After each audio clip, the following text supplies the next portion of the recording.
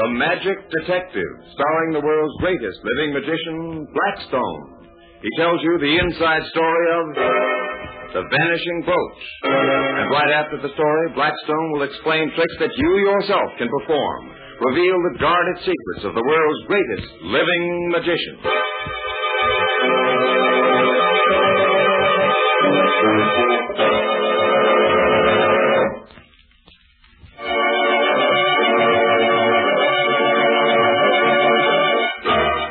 And now, stand by for Blackstone, the Magic Detective.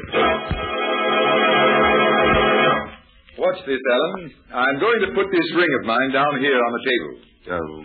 What about it? Well, you just watch him and see. Now, there it is, lying right there by this little carved box.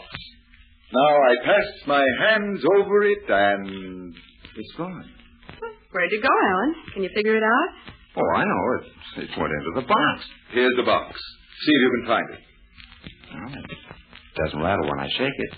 Yet it must be here. It can't have vanished into thin air. Well, sometimes jewels seem to, don't they, Blackstone? They certainly seem to. Remember that case at Whitestone and Carter's? Oh, they've vanished there, all right. That's a jewelry store, isn't it? I never heard of jewels vanishing from there. It was pretty well hushed up at the time. What's the story? Tell Alan about it, Blackstone. Well, Rhoda and I went into Whitestone and Carter's one day to have my watch repaired.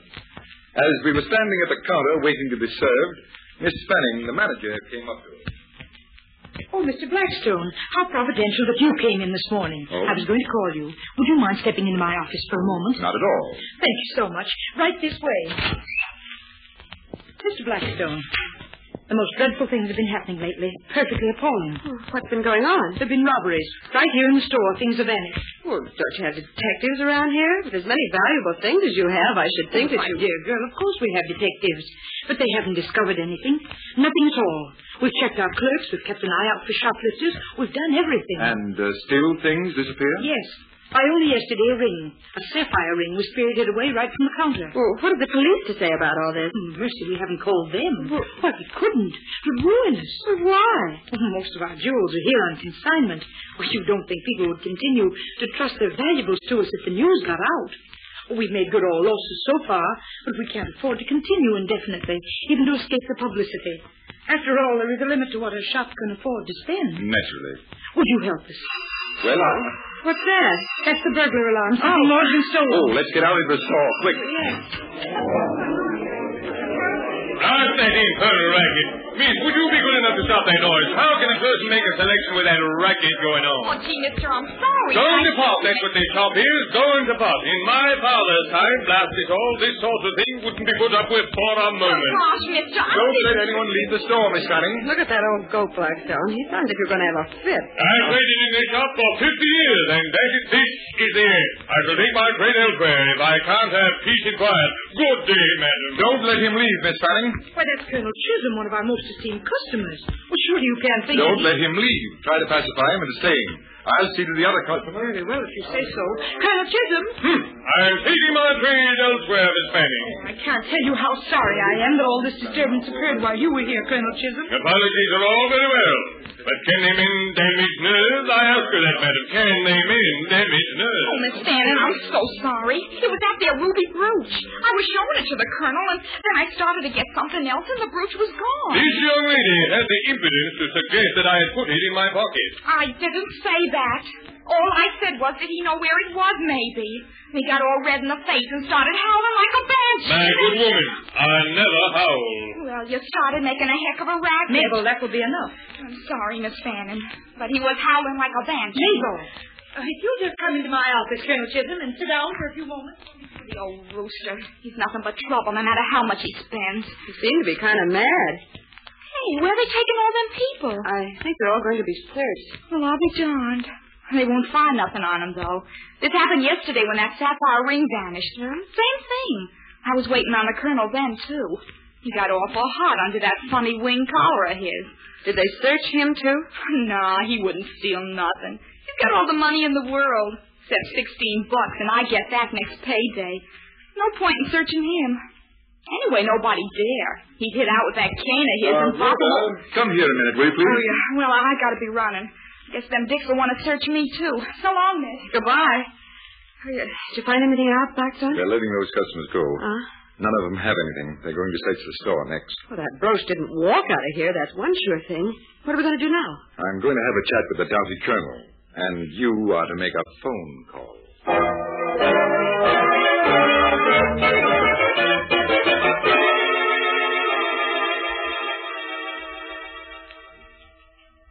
It's an outrage. My attorney will call on you in the morning, Miss Fanning, and as for you, Mr. Blackstone, I promise you we will settle this in the courts of law. Colonel Chisholm, it's a dreadful mistake, I assure you. Oh, Mr. Blackstone was overstepping a little when he insisted on searching you.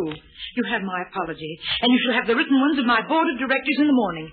I can't tell you. Search like a common thief. I, one of the Chisholms of Kentucky.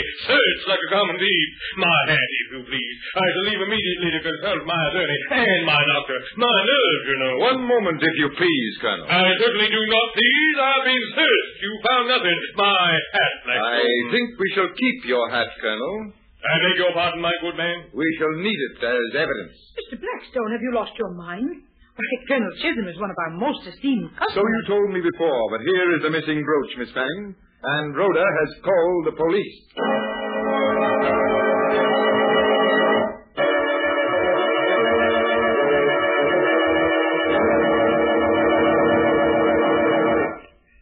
That old man, Blackstone, surely he didn't really steal the brooch and the sapphire ring. And all the other things that have been vanishing? Oh, but he had. Well, how? You say he was searched and yet nothing was found on him. Oh, but they didn't really search the hat. What do you mean? I had shaken the hat to see if anything was concealed inside it and found nothing. It was a high silk hat, Alan. And then I noticed that there was a tiny bulge a few inches down from the crown. It was a magician's hat, Alan. A hat with a false top. Colonel Chisholm had simply palmed the brooch, or whatever, and hidden it in the false crown of his hat. It was lined with cotton so the ring wouldn't rattle. Like the box Blackstone fooled you with, Alan. Well, how do you know how to do it? It can't be an easy thing. Well, it came out at the trial that he'd once been a magician's assistant for a while and learned a trick or two. I must remember that if you ever fire me, Blackstone. Oh, don't you dare. How come he was such an esteemed customer if he was just a crook? Well, he wasn't just a crook, Alan. He was a very smart one. He'd buy things at the shop, pay for them, and then steal other things worth infinitely more. Nobody ever suspected him. Until Blackstone came along. Well, Blackstone recognized the hat from seeing some magician use that kind. And so, another mystery was solved by magic. Right, Alan. And now, Blackstone, what about a card trick? And one that will really fool us. And one that we can do after you show us how. Well, that's a fair enough request. Well, Rhoda, suppose I let you try the trick yourself. And fool myself with it? More or less. Here's the pack of cards. Mm-hmm. Suppose I deal off a bunch. Meanwhile, tell me, can you sing? What has singing to do with a card trick? Oh, that's just a gag, Alan. Blackstone is trying to fool us already. I wonder if he's going to let us shuffle those cards. You mean this bunch I just dealt? Here, Rhoda. You shuffle this packet. All right, now let's have them. But what about the rest of the pack? Well, you can shuffle that for yourself, Alan. Thanks. Here goes. You shuffled enough? This bunch of cards is really mixed. And so is the rest of the pack. Good. From now on, the trick is all yours. Now, take that packet of yours, Rhoda. Hold it toward you so you can see the bottom card. All right. Remember that bottom card, but don't let me see it. I remembered it. Fine. Now, drop your cards on the pack that Alan is holding. There they are. I'll square that pack, Alan, and hand it to Rhoda. All right. There you are, Rhoda. I hope you remember that card. Well, hey, that's easy. Rhoda will find it for herself. You mean by looking for it? No, just by singing Yankee Doodle. Oh, now wait. I don't want you to wait. Just sing Yankee Doodle and deal cards right off the pack in time to the music. Silly, but here goes. Yankee Doodle went to town, riding on a pony. Put a feather in his hat and called it macaroni. Stop right there. Of course I'll stop. The song's over. But hold that card. Huh? The card you finished the song with. All right. What about it? What was the card you looked at in the first place? The six of hearts. Turn up the card and look at it. The card and look at... That's the six of hearts. Surprised, Rhoda? I'll be back in a minute to show you how you did it.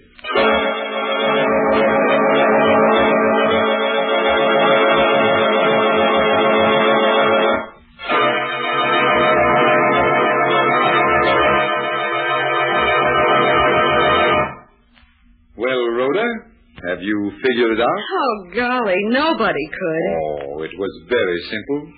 So simple that it couldn't miss. Now tell me, how many beats of music are there to Yankee Doodle?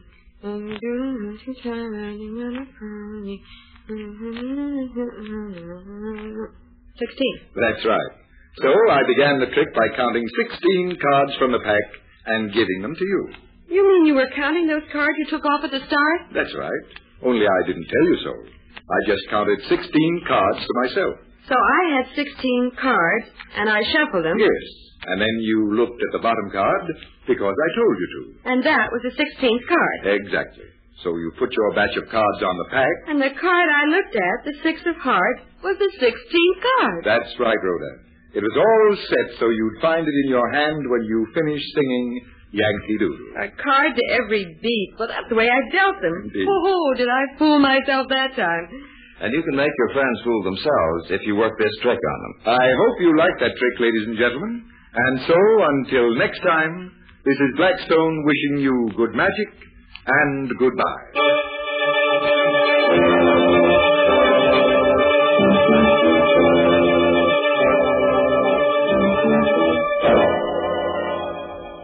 Be with us next time when the world's greatest living magician, Blackstone, tells us the story of crimes on a merry-go-round and explains more tricks that you yourself can perform. Listen in again to Blackstone, the world's greatest living magician.